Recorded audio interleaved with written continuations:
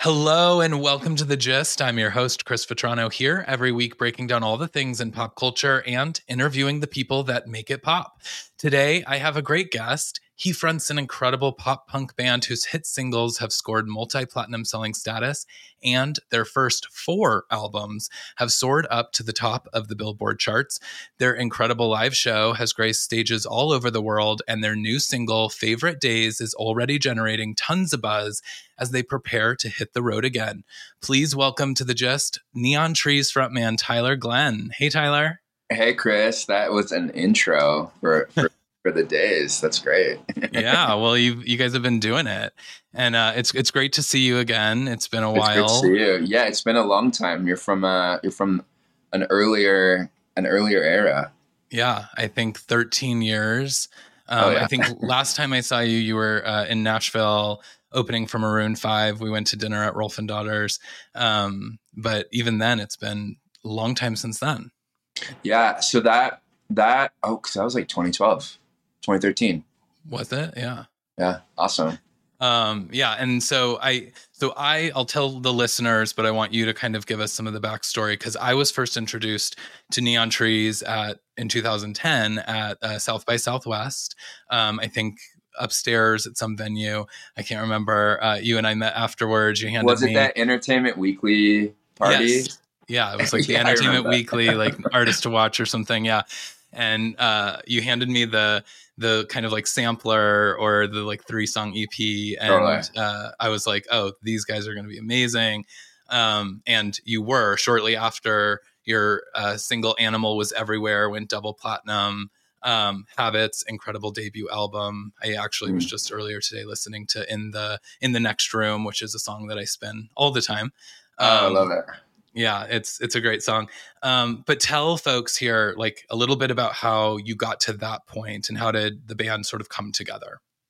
You know, I mean, it was like, well, it was those days, obviously, and now we're going to date ourselves, but who cares? I'm happy to be the age I am. 2005 was like a different day for sure. Yeah. That's when we first sort of joined forces as a band. Half my band was playing in different bands. It was very much that like early, like start a band, get in a practice space and write songs together era. And like when we decided we want to play shows, like booking it ourselves, very MySpace and Pure Volume and early Facebook days. And we just were the type to like, let's play in front of anybody and everybody. No shame. We played apartment buildings. We played like a juicery where in the middle of our performance, like there'd be blenders, like coffee shops. It was kind of just this, we'll do whatever. And we were in random Provo, Utah, which no one thinks of as a place for music or entertainment, right? Like, yeah. But we all sort of met there. I was raised Mormon. Most of my band was raised Mormon. So there was that connection there that brought us to Utah, but I wasn't there to do Mormon things. I was there to, start a band and then go back to LA, which was sort of what I was brought up on, is like, that's where the music industry is. That's where you'll network. And we sort of tried to do that, like move to LA, although we didn't really move to LA. We just moved back home to Temecula, but we told everyone we were moving to LA, and we would drive up there every week and like play a show or try to meet somebody to come watch us or do a networking thing. And we hustled and we grinded, and we didn't have the tools that people have now, which for better, for worse. I think, some of it brought us a lot of our integrity and a lot of like our hustle, which I think was really important. But we eventually got signed out of Utah. We had an A&R come to a show like an hour north of Salt Lake at this tiny little place, and they had seen us open for the Killers twice. We did I think the legend that, at least our legend, was that we like toured with them, but we really only did like 2 West Coast shows. Yeah. On their Day and Age tour. And that's all it took, just getting in front of the right audiences and building kind of a core audience here. And Yeah, we got signed. I think we also just thought we like we would make a record and then go on tour, and then we would like make another record, because our favorite bands or those types of bands that like, built something. And I feel like we did, but we had no concept of like our first song at radio would like blow us into the stratosphere. Yeah. And it was a weird life to lead like instantly. And the naivete of our band was really pure, because we were like, oh, this is just life now. Like, we rub shoulders with celebrities, we're playing talk shows. Oh, now we're opening for all these big bands. Yeah. And it was a rush and a ride for probably 5 solid years of like touring, releasing records, and my life caught up with me. And, the rest is sort of my history. But it was like, it is still amazing. I don't like to talk about it like it's not a thing still, but it was such a rush. That first sort of blast was crazy. Yeah, I mean, you were in the industry where I feel, because I was in the industry as well on the business side, and it was, in my opinion, more fun back then, because artists were hustling, and the ones that had the it factor, they did sort of like have the opportunity to be blown into the stratosphere. And I feel like now it's like so different. The formula is so different. It's like about how many, views you get on TikTok, or if your sound gets like charting on the TikTok. It's high school. It's a popularity contest, right? Yeah. Yeah. It's wild how much it has changed. And I think, you mentioned like the Killers, and you mentioned some of these other bands that you felt like they were recording records and going out and touring because that was what you did, and that was what you were supposed to do, and that's how you got the listeners, was being on the road. And so for you guys too, you guys have such a dynamic live performance, and you're such a dynamic live performer.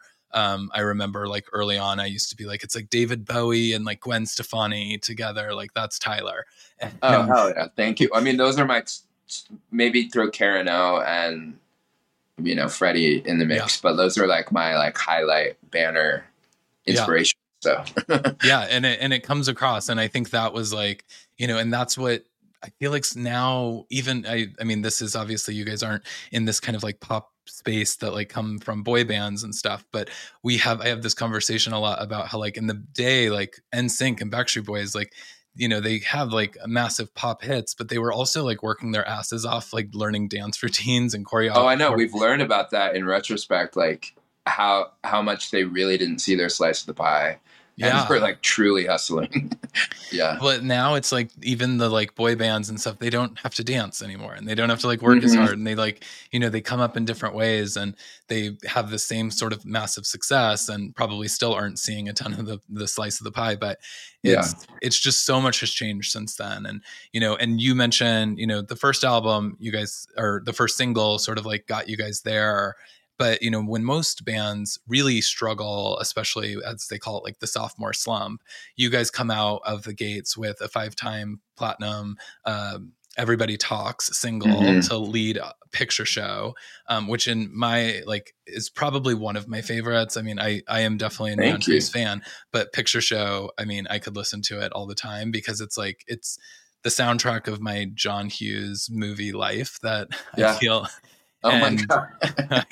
I love it. And, and so many artists like struggle to kind of make that leap. And you guys did that like so effortlessly, and it just kind of continued for you, so that you can kind of continue on that journey. What's so funny about, or interesting about that, is I truly thought of Everybody Talks was just going to be a nice bridge song, because it felt like it came from a similar palette, like an Animal or Habits era, but it felt like a continuation of that. But then, you mentioned Picture Show, which I feel was sort of like our really stretching our wings and try to be a little bit more like artistic and like really make a record. And it was also like, there's a beautiful thing about, if you have some success, your label is going to be more interested in giving you a little bit more of a budget and a little bit more time to make a record, and choose who you want to make it with. And so we got to really have that record making experience. Like, I lived in the W in Hollywood for 2 months, and we recorded at Ocean Way. It was just, and it felt I'd already had this image in my mind. Like I wanted to make it about a little bit of old Hollywood and new Hollywood, how that city can eat you alive. And there's that element I wanted to thread through. And the imagery really came together just because every time I was walking the studio, there was the Hollywood sign. There was the energy of that time in LA. And it was new to me. Like LA was always my backyard growing up in Temecula. Like I knew of LA. We would go there to see shows. We would go on little trips there, but to get to really know it in a way that was different and being a creative there was really special. But I had no concept of Picture Show or of Everybody Talks being like the song that was gonna like continue it, you know. I was so pure in my mind of just like, oh, we're gonna make this really like interesting, arty, new wave, you know, introspective record, and I'm gonna sneak weird queer things in it, and I'm gonna like highlight artists I love, and I, you know, I didn't realize that Everybody Talks would be the thing that sort of encapsulated the whole thing, but it got us, it only propelled us, right? Like, and I love that song. I just didn't think of it in the way that I thought of some of the other songs, and that's an age-old thing, right? Like you have your favorites as an artist, but I'm grateful for that motherfucker, because it like continued our thing, you know. It was really of course, cool. Of course. And you know, you mentioned like you snuck in some like queer things in there as well, and that's obviously like when you first came out as a band, you were not out as a performer, and the time was different. It wasn't as accepted, but you did sort of have that, and it's probably part of why I like resonated with so many of the lyrics. I was in the same boat, I was in the same closet, and so you know, it was like I probably was like really drawn to some of the lyrics because you were sneaking that in, but it was still feeling like cool, and it was like still punk, and it was like, oh, we're gonna go and like, you know, jump around and at the Fillmore or whatever and watch neon trees, and and it didn't feel like, you know, oh, I was being chastised for the type of music that I liked or things like that, which I think was like very cool. And then obviously the other two albums are incredible, and you continued on with the success. But one of the things that I notice in all of the records that you have is there does seem to be kind of like a thematic element to them. And I don't know if that's intentional or if that's just like, is that something that when you go in, like Picture Show, like I mentioned, like the John Hughes, it has definitely like 80s feels and vibes, and you've kind of always threaded that needle, but is that something that you do really intentionally when you start a project? I do. I know. I mean, that's one thing I love about the popularity of Taylor Swift and like her adopting of like eras. Like I know, and it's very like hot right now, and it's very associated with her. But I always thought of each album being its own era, because the artists that I loved did that, you know, even down to obviously like Madonna being the pop artist that she was, but it was always like, it always said to me like, oh, you have a new look now, and you have a new theme. There's the colors are maybe brighter. And it always started with a title. I remember thinking of, I think it was like Pop Psychology came pretty early to me. We were on tour, and I think I was going to call it like phraseology or somethingology. And then I was like, oh, Pop Psychology. And at that time, we were doing something that now isn't relevant or matter. But like at the time, us being an alternative rock band, right? Like with 4 members that played their instruments, we were always very like in interviews saying we were a pop band, and we weren't afraid of that moniker. And I always think of Lady Gaga when she first came out and said like pop will never be lowbrow, and like this kind of energy to like break away from the early 2000s and mid 2000s where it was so kind of misogynistic, and always so like there were so many rules placed, especially on bands, that you had to be a certain way, you had to look a certain way, you had to talk about certain things. And I just didn't believe that. And I, as much as like was a fan of alt music my whole life and always found like more of an identifier in those, like I was an absolute pop fan, and I didn't ever see it as like a weird thing. Yeah.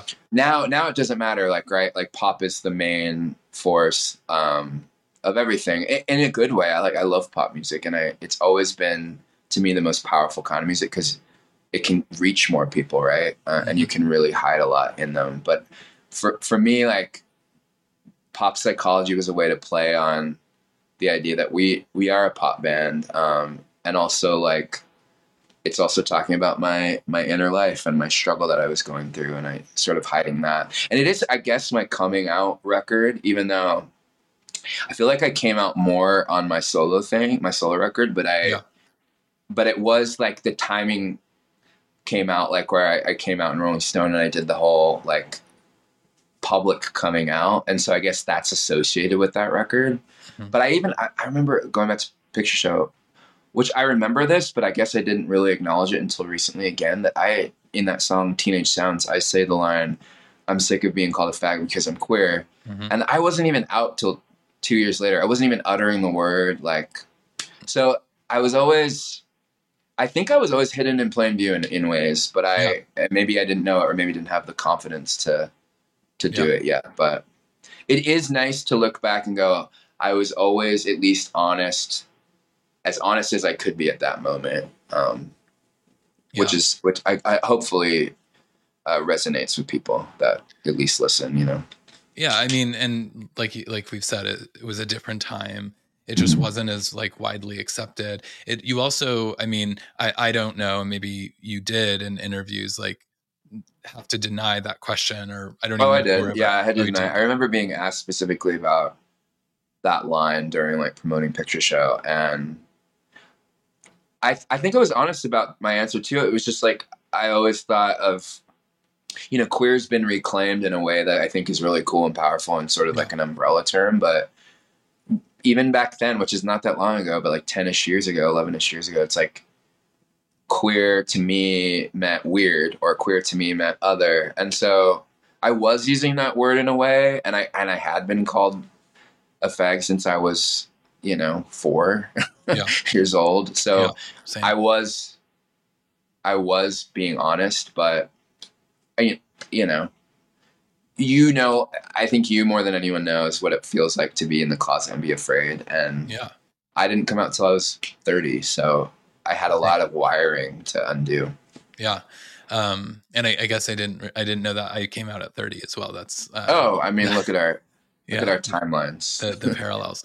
Yeah. And it was, and I obviously remember that line and it being like something. And, I remember, I can't remember where you guys played, the Ogden or something in Denver. And I went to see you and I saw you after the show, and you had like, I can't remember her name. We became like friends on social media, but she was like one of your best friends.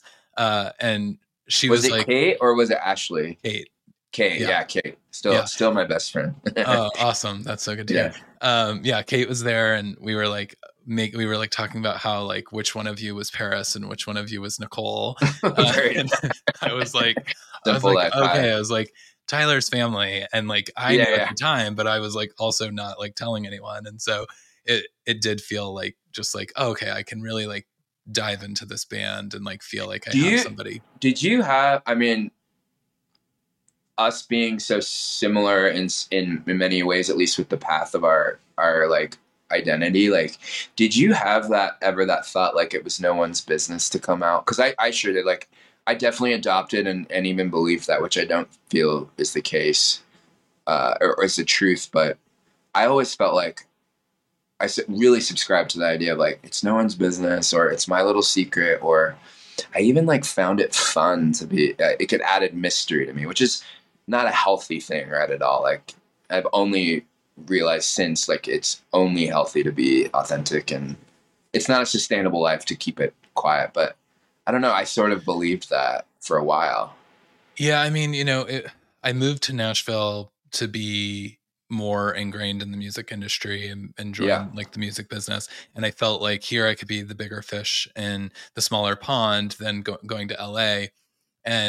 But the difference was like I moved here and everyone was like, it's a good old boys town. It's a good old boys town. And, and obviously, like, I'm sure you see all of our wonderful news that comes out of Tennessee in the politics space. So it's this doesn't feel like a safe place. And so I don't know if it ever like felt fun or like this fun secret I had, because I felt unsafe about the secret that I was carrying. But it wasn't until I met who's now one of my best friends, Cassidy Pope. She had come off of The Voice, and yeah, I know Cassidy from Hey Monday and all that. Yeah. Yeah. And now she's back in pop punk, Which is great. I think I heard that the People That I Love Leave. That's a cool song. It sounds right for her. Yeah, she's got one coming out actually tomorrow Nice. that you'll have to check out. Very sexy. It's called Almost There. Cool. And but yeah, we were at having drinks one night, and she just like started asking me like, so like, have you like, how long have you been single? Like, when was the last time you had a boyfriend? Like, I don't know. She just started like asking me, and it was like the first time that I was like, I feel safe with this person. And I just like she was just being assumptive, right? Like just saying, oh, cool, nice. And I just kind of like went with it. And then she kind of like could sense it. And she was like, did I just like ask you something that I shouldn't have? And I was like, no, actually, like that feels right. And so awesome. We just like started, and that just kind of like rippled effect. And then I met my now husband, but I just changed my status one day on Facebook to like engaged or, you know, or in a relationship or something. And all of a sudden I got like texts from family members, and they were like, oh my gosh, like I didn't even know that you came out. And I was like, I didn't. I mean, they just did, I guess. But I just changed my relationship status, and now you guys know. And so it did feel like a little bit like I didn't have to, because at that point too, I was, like I said, like I was 30 years old. Mm-hmm. I didn't feel like I needed to like have some kind of like explanation or some big like coming out party, because I was an adult and I was just doing what felt right to me in that moment. And so it's interesting. I felt this obligation. Like once I decided to come out in my private life and like slowly tell people that I felt close to and safe to, then I started feeling obligation. I remember just like calling each important person in my life and like either having, can we go to dinner, or can I talk to you for a couple hours? And I don't know if that is like right. I mean, it was right for me. I also really acknowledge it essentially is no one's business, or like it's the business is when you want it to make it a thing. Right. You know, but I do like to echo like that.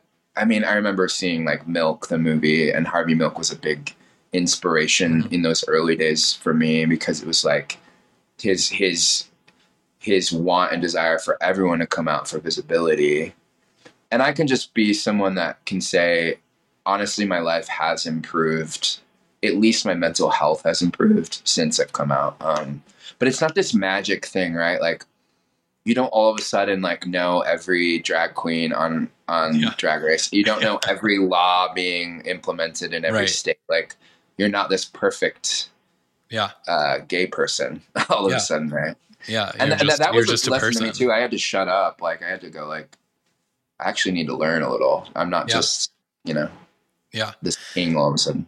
Yeah, no, absolutely. I mean, I think the interesting kind of thread that I'd love to hear your perspective on in that too is like you came out, but you also mentioned, you know, the band, very Mormon. It was a bit of the brand in the beginning too, and I feel like that that label got on you guys a little bit just because you kept saying that you were out of Utah, and I feel like everyone was like, oh, well, Utah, like Mormon, and that became like kind of the story of Neon Trees. But I know that the band has taken quite a turn in since then. And like, how was your coming out, and was that responsible in any kind of way for kind of some of the changes that the band has had personally?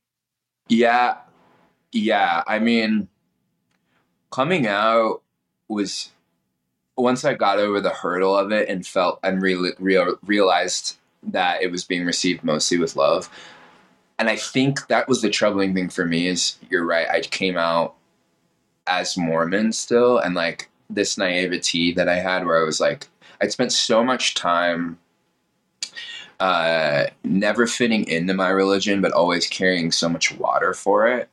And you're right, like in interviews early on, I felt it like kind of like punk or defiant to be like, yeah, I look like this, and yeah, I perform like that, and yeah, I sing like this way, but I'm also Mormon. What's your problem? Yeah. You know, and there was sort of that attitude to not shy away from it, but it's true, it did become a label. And I think we adopted it because it felt kind of defiant. But I realized after coming out, you know, I came out as I think the article was called "Gay Mormon and Finally Out" in Rolling Stone. Like that moniker was always attached to me, and part of coming out for me was trying to like get rid of all of the labels and all of the ceiling that I had lived in the box, and yet I feel like about the year or two after, I almost felt more closed in.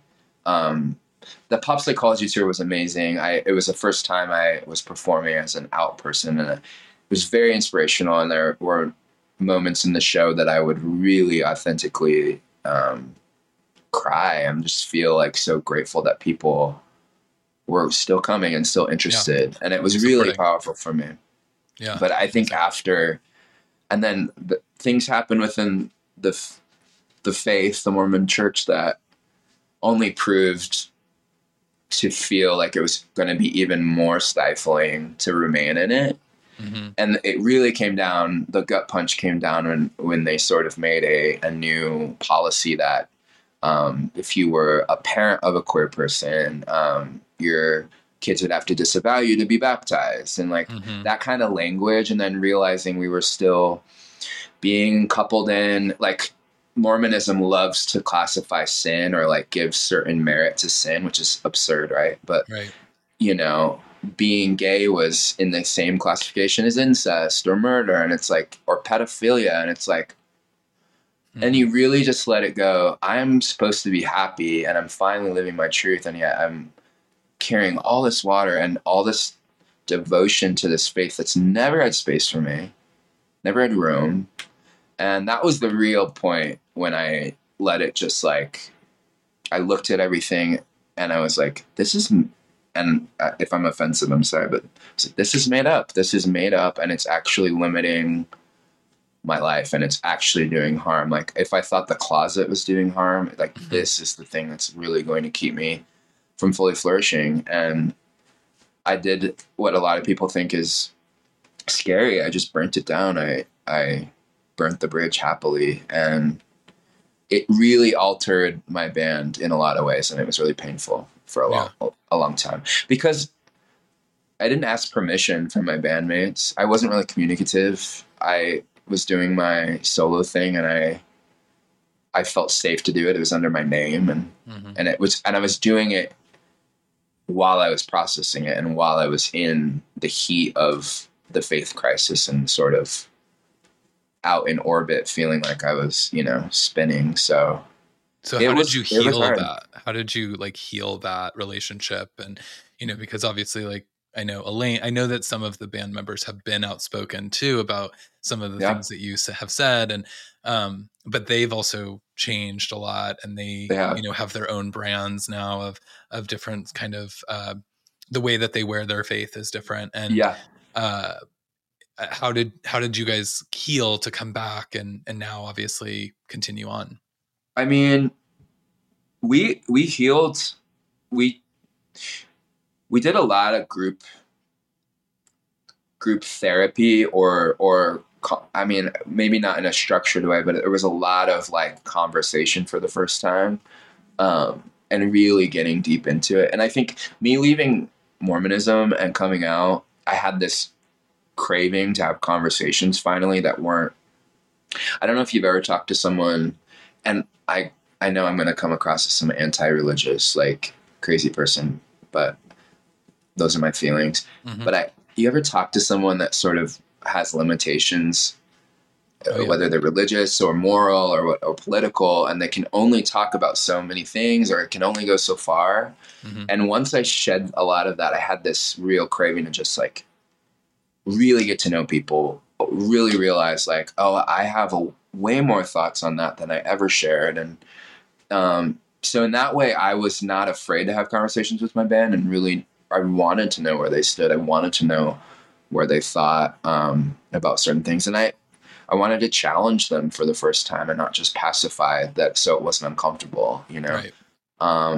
So we've had to break down a lot. And yeah, I mean, Elaine's been through her own journey. I don't like speaking for her, but she's in an incredible place. And I hope she's able to talk more free about where she's at in her life as well. I think, you know, we're all really respectful of where we're at now, and there wasn't that for a few years, you know. We have like a real love. I think we're all kind of in love with each other again. That's awesome. And I don't say that lightly. And that's healing for me, because I'm getting to know Elaine, and I'm getting to know Chris in ways I didn't know before. Mm-hmm. And that's hard and kind of wild to say after being in a family for 15 years, you know? Yeah, absolutely. I'm actually more excited to see them than it's only getting more exciting, and there's more value there than maybe I thought. Yeah. So. And I think I mean, as someone who obviously, we grounded the conversation at the beginning with, I've been around, I know the music, I know the catalog, for the last 13 plus years. And, you know, I think in Favorite Days, you can hear it again. You can hear that you guys are gelling, that you guys are back. It feels like, you know, this is the continuation of what you guys were doing. And so I think it's really exciting. Is there, we were talking about themes of music. Is there a theme, or is there something that's really drawing inspiration for this project that Favorite Days is sort of kicking off? Yeah. I mean, I don't want to give away the title, because like these days you try to reserve each piece of information to get some sort of hit or something. Yeah. But I will say that it is an album. There's 12 songs on it. This is the start, but you know, we're not doing that start-stop thing where we like throw it at the wall and see if it sticks. Like, there's a real deliberate thread and plan here, and I think choosing Favorite Days as the start, it felt just, I think the whole record has an urgency, and I think you can kind of hear the seams more on this record than in records past. I think we'll always use the studio and synths and production elements, because that's record making, right? And I love those elements, but I think you can really feel the band. Like, you can really feel Elaine's musicality as a drummer on this mm-hmm. record. There was a real deliberate thought to bring what we bring live into the record, and I think we've done that on occasion on songs. I'm not saying like any of our records are flat. I think they all have an energy, but there's a bit more of a feeling there of that. But it's still a Neon Trees record, and I'm happy as a lyricist on this album more than ever. I think because going back to like sometimes not feeling safe to be completely myself, and sometimes even in the band, mm-hmm. I don't feel that anymore when I'm a writer. I'm not worried if I choose to say a swear word, or if I choose to say a line like "justify my love" or "get the fuck off my dick," mm-hmm. that Elaine's gonna hear the demo and go, oh, "Okay, well, we need to change that." That's Favorite Days was actually like one of her favorite of the demo batches when I first started showing them stuff. So it's like that, as a creator and a kind of the leader of the band, it gives me a lot of like a sigh of relief, and then lets me just be myself. I mean, It was funny. Elaine is also a backup, does a lot of backups and harmonies in our band, and that's mm-hmm. a sound of a lot of the songs. And she did a backup on a lot of those like kind of colorful lines and phrases. Yeah. So usually she'd be mortified, but she was like happily doing it. So yeah. I love when she comes out and does her on Pop Psychology, when she's got her like little solo, and she comes out. Very much. Yeah. I love it. So the album though won't be out until 2024, right? The beginning of 2024. Yeah, it'll be, I think we're aiming at March. But okay. So are we going to get more music before then? Because the tour kicks off in San Francisco September 15th, I think. Yep. And so are you going to give us more of samplings of what we're going to get on the new album, or is this going to be kind of your era? I think we'll have 2 more songs. Okay. At least before the end of the year. Nice. And Favorite Days isn't necessarily like we're pushing it. It is at Alt Radio, and it's getting ads, and that's exciting. But It was more like the song paired with that visual. That was the deliberate nature of it. We wanted to have that be the tone setter. Mm-hmm. So it's not, I think that song has, you know, mass appeal qualities, but I'm not necessarily so focused on it being like charting or it needing Right. to like reach some peak. And if it does, that's amazing. And we're not just throwing it out to get streams or something, but I think there's other songs that we're very focused on being more like of a banner anthem of the record. But Nice. but I'm happy, and I've really felt, you know, the only thing that's frustrating about releasing modern music these days, which I'm sure you can completely understand, is we're so slave to an algorithm we don't understand anymore. Yeah. And we're I don't know, we're all just forced to become content creators. Mm-hmm. And I didn't get in this business to do that. And so what I love is seeing fans comment and hearing authentic like reactions that are all positive and excited.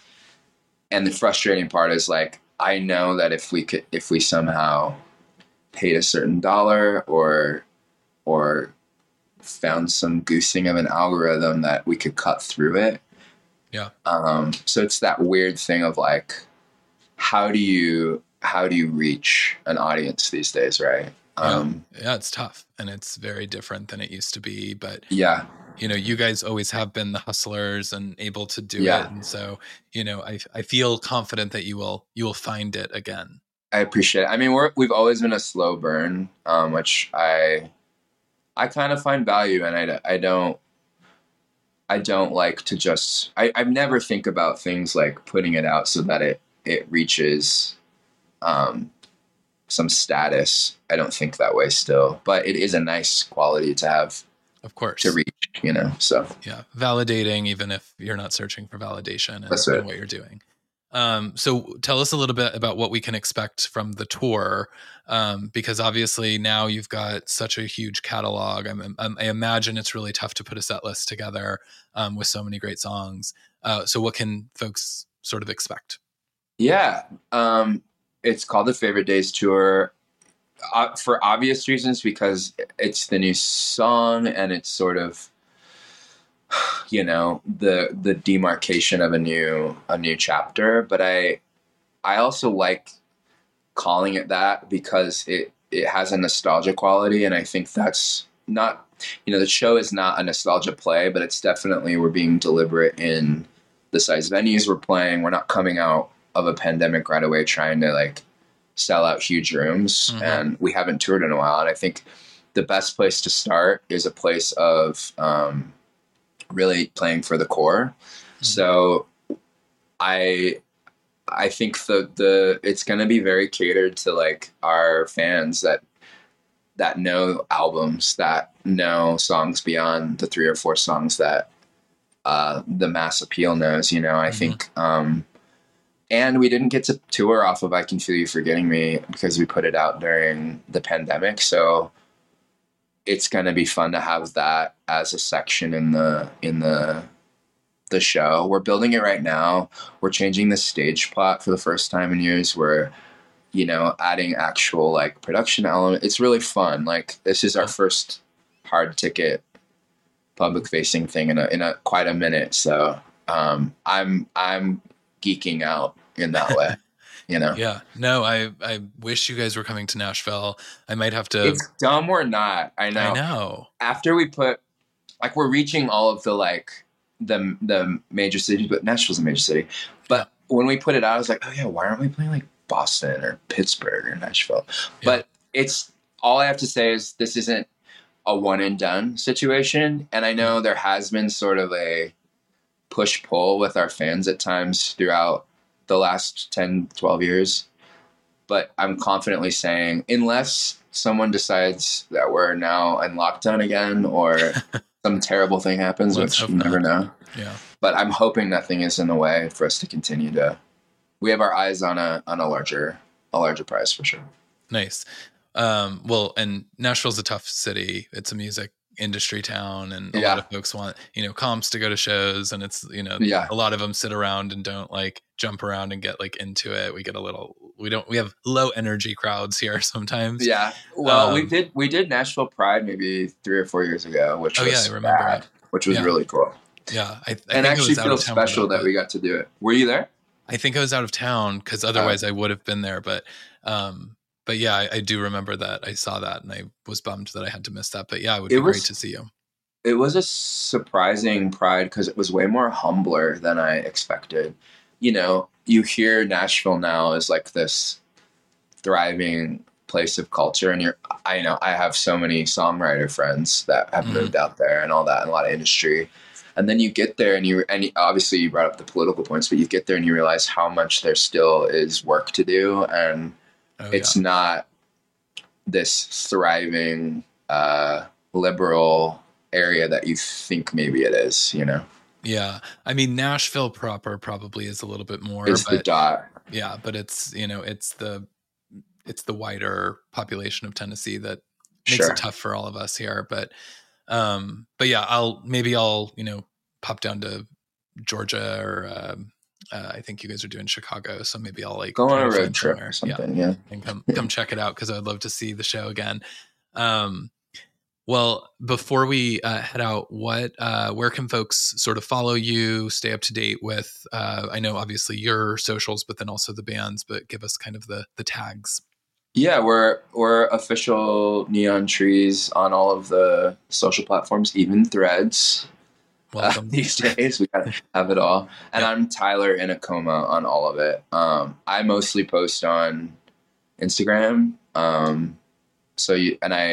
I love to share my life through stories, like we all do. Yeah. But and I run all the Neon Trees accounts too. Yeah. Nice. And our website, neontrees.com, for all the tour info. And we have some cool new merch that people can get to. Yeah. Awesome. Well, Tyler, it's been so great to catch up with you.